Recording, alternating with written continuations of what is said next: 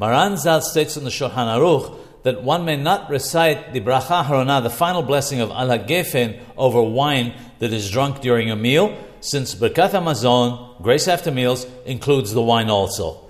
His opinion is that wine that was drunk just before a meal is likewise covered by Birkath Hammazon.